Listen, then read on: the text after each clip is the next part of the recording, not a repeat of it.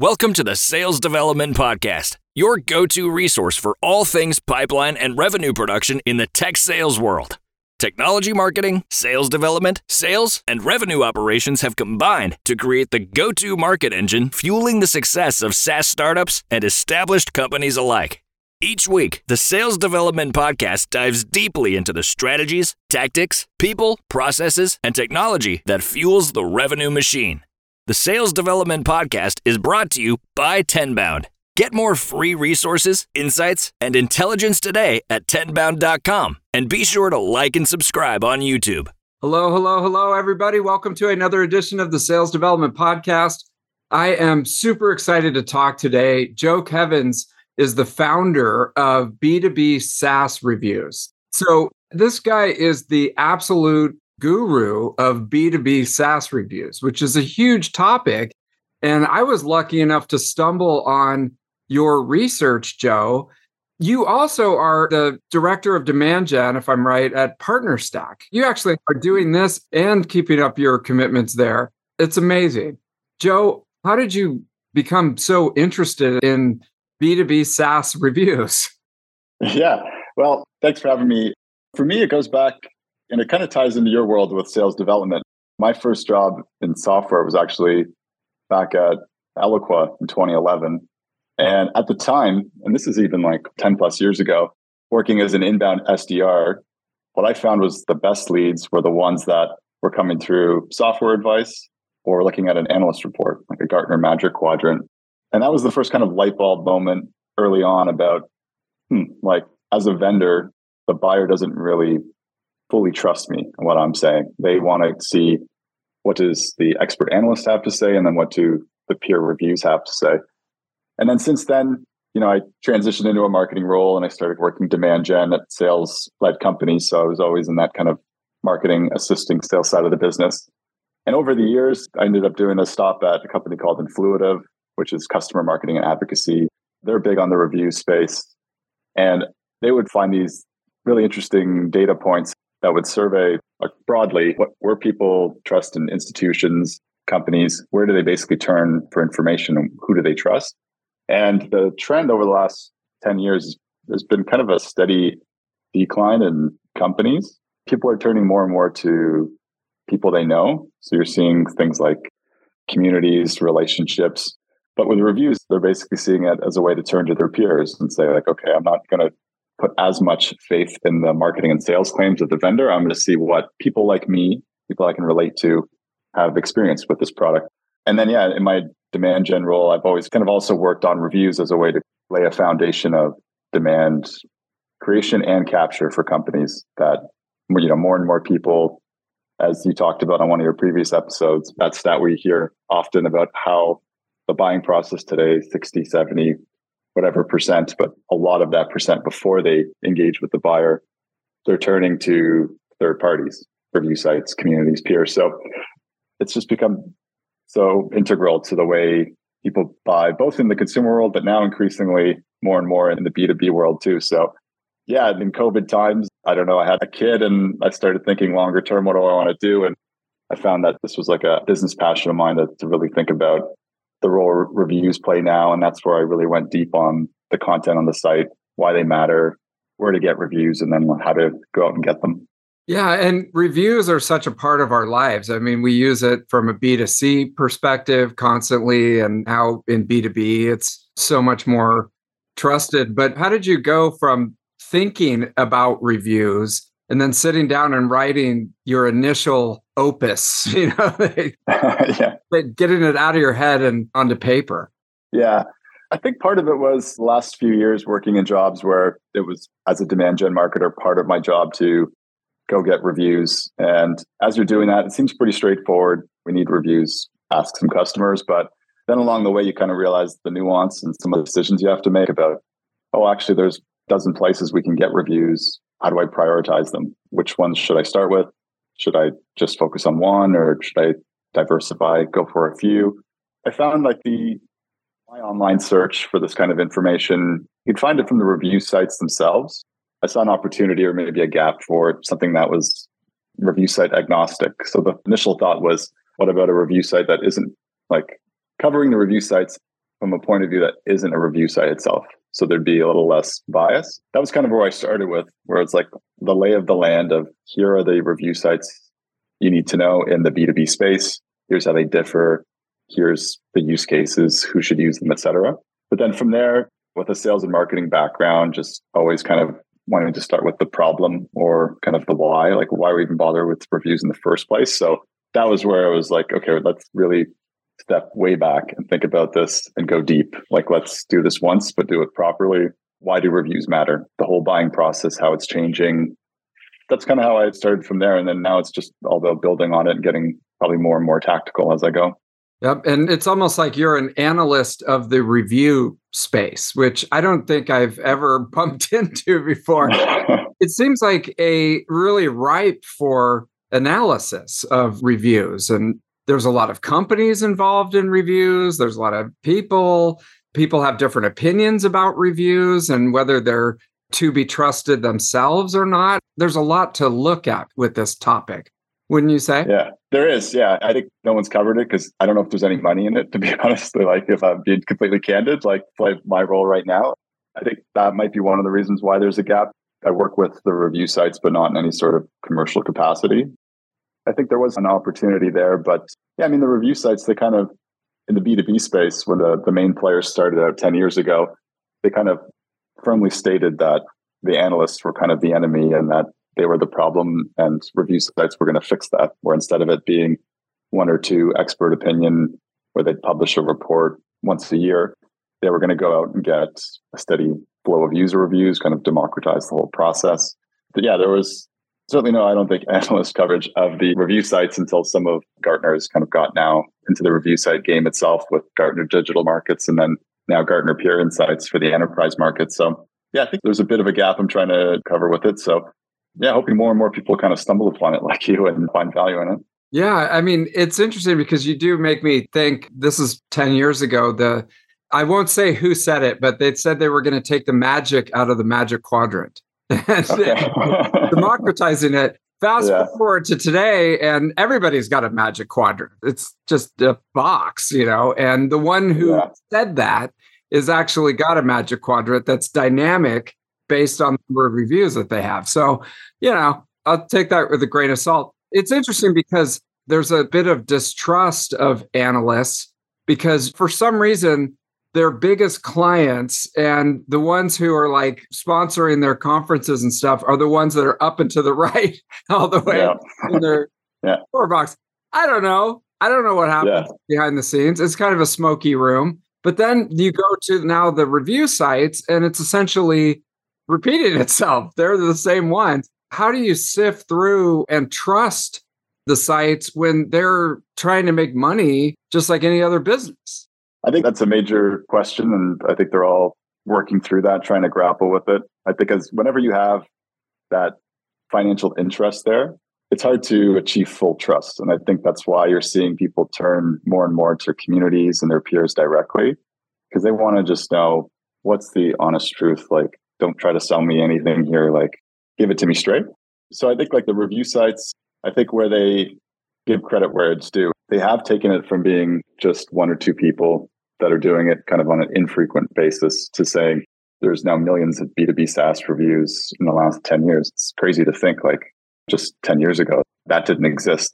Mm-hmm. And then for a lot of people, they want to find people like them that have used the product, relatable people, same context, same role. And with the explosion of all the tech out there, I think the reality is most people just don't have the network to know someone who's actually used the product. So they don't really have the luxury of saying like, I'm just going to go turn to my friend who I know has used this and he or she can kind of give it to me straight. It's not ideal, but I think a lot of people still, like the data will show, they'll turn to search, still go to review sites, still want to see what the peers have to say. And the B2B review sites, also to their credit, unlike consumer spaces where pretty much like you write a review, it gets posted. And unless someone complains or there's some sort of AI detection that it's fake, it's up there.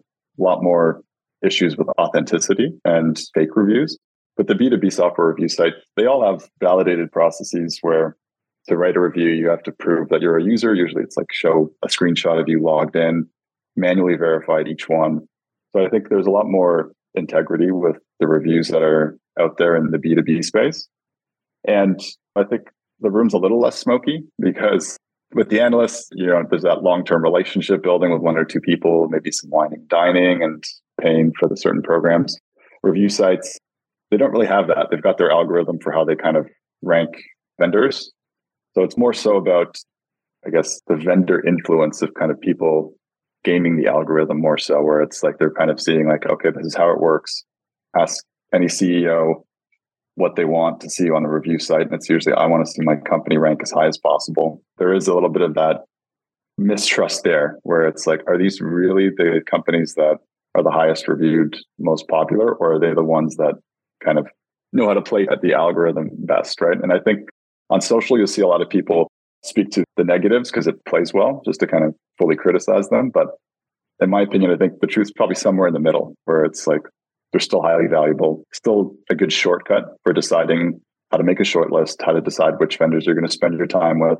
You had said on a previous episode, like no one's got time for 27 demos, but you need a way to figure out who are the 3 or 4 to spend time with. Review sites still are quite effective at that, to try to narrow down the field and get a sense of who should I really narrow my search on and spend the time on. You mentioned it. I think that the buyer journey has changed a lot, and you touched on this. And as you go through as the director of demand gen and you identify a problem, do you follow that research process and go through the same process that you're sort of describing that people go through these days?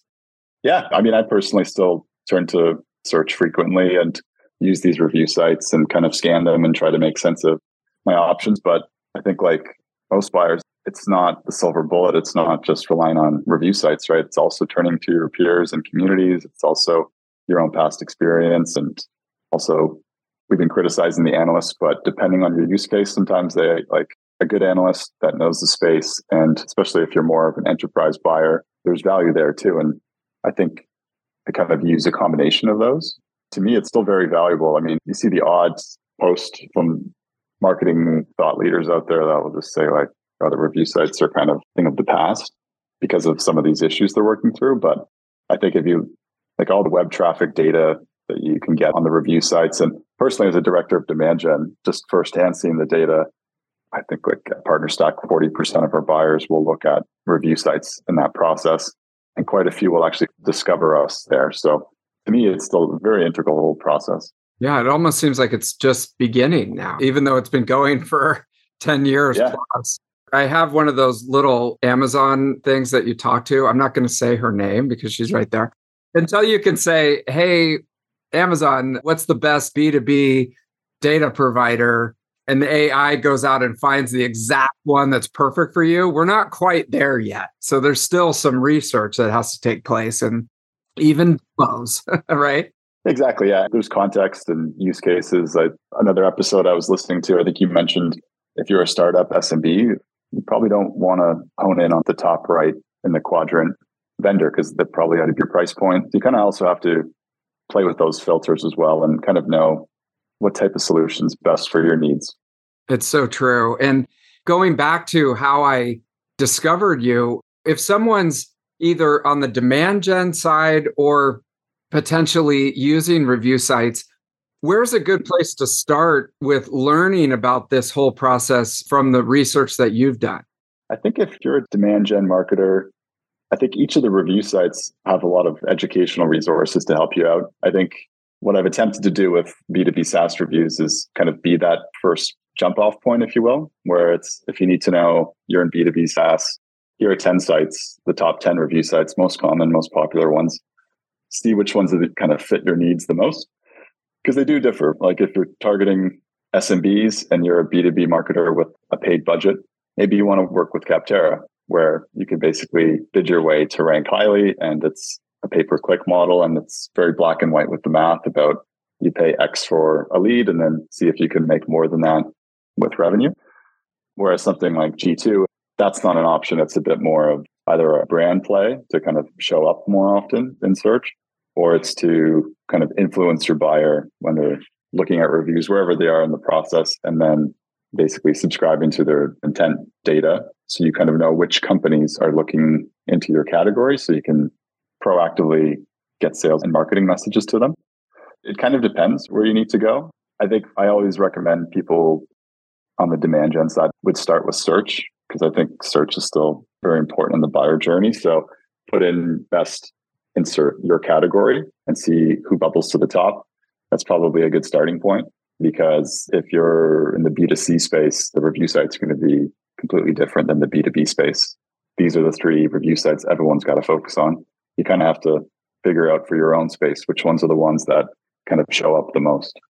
So interesting, because I almost see your website becoming the review site for review sites, Oh, yeah. It's a little meta like that. It's a meta. No way. It's a coffee table book about coffee tables. Again, like I said, there's so much energy in the sector, and there's so many review sites, and there's so many people that are interested in this, and there's no analyst who's the god of review sites. I was uncomfortable with Guru, now really uncomfortable with God. Guy that knows a little bit about reviews. That's You're getting promoted. I gotta be modest. Yeah. The podcast. Yeah. Oh man. Okay. What's next for your research and your site as you're thinking of how do I expand this, or how do I become more useful to people? Where do you see this going? Yeah, I think I spent a couple of years, what I would say, like kind of describing what's already out there, but kind of summarizing it. What I've been working on the last few months was actually running a couple of survey reports to kind of add to what's known about online reviews in both the consumer space and the B2B space. So I just published those 2 weeks ago. So those are still fresh. I'm still kind of working on the rollout and promotion of that, because I think there were some interesting findings in that. Going back to your example about, no one's got time for 27 demos, they kind of narrow it down to three or four.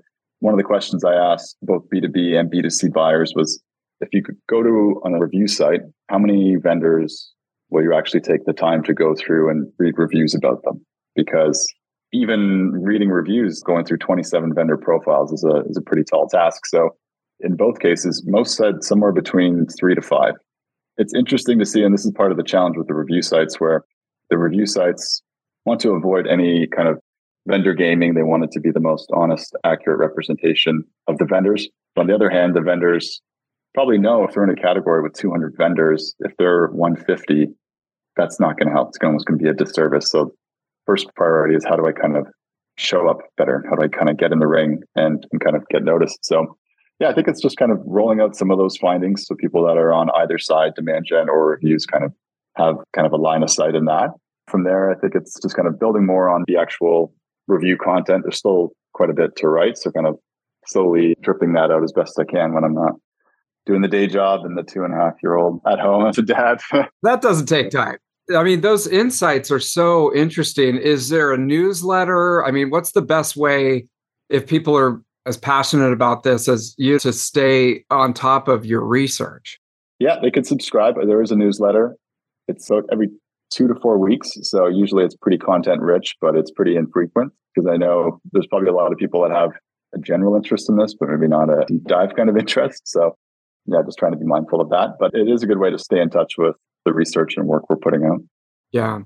And I've got a lot of ideas for this, but a good friend of mine, he's one of the top sales tech analysts. He's independent and he makes a living on his newsletter subscriptions. Maybe you're giving it away for free and you should be charging people. So just something to think about. Maybe one day. Yeah, there's lots of people that are doing that. Yeah. Yeah. I mean, if you're the only game in town, then it's just a simple supply and demand. There's nobody who knows as much. I'm doing it again, but there's nobody who knows as much about reviews as you who doesn't work at one of the big review sites. Monetize that thing, man. Anyways, that's my advice. Food for thought. Yeah, thank you. Oh, there you go. Well, Joe, thank you so much for coming on the show, sharing your wisdom, and we'll make sure we'll put a link to the newsletter, and it's free for now, but get on there. Right. And to the site. So for all the other review nerds out there, we can go and geek out. I appreciate you coming on the show. Awesome. Thanks, David. Thank you for listening to the Sales Development Podcast, the only audio forum 100% focused and dedicated to sales development. Please be sure to subscribe to the show on YouTube and take a moment to leave us a review on iTunes. Your support makes our show possible. If you are struggling with your sales development program, contact us at 10bound.com for a no-obligation exploratory call. Again, that's 10bound.com.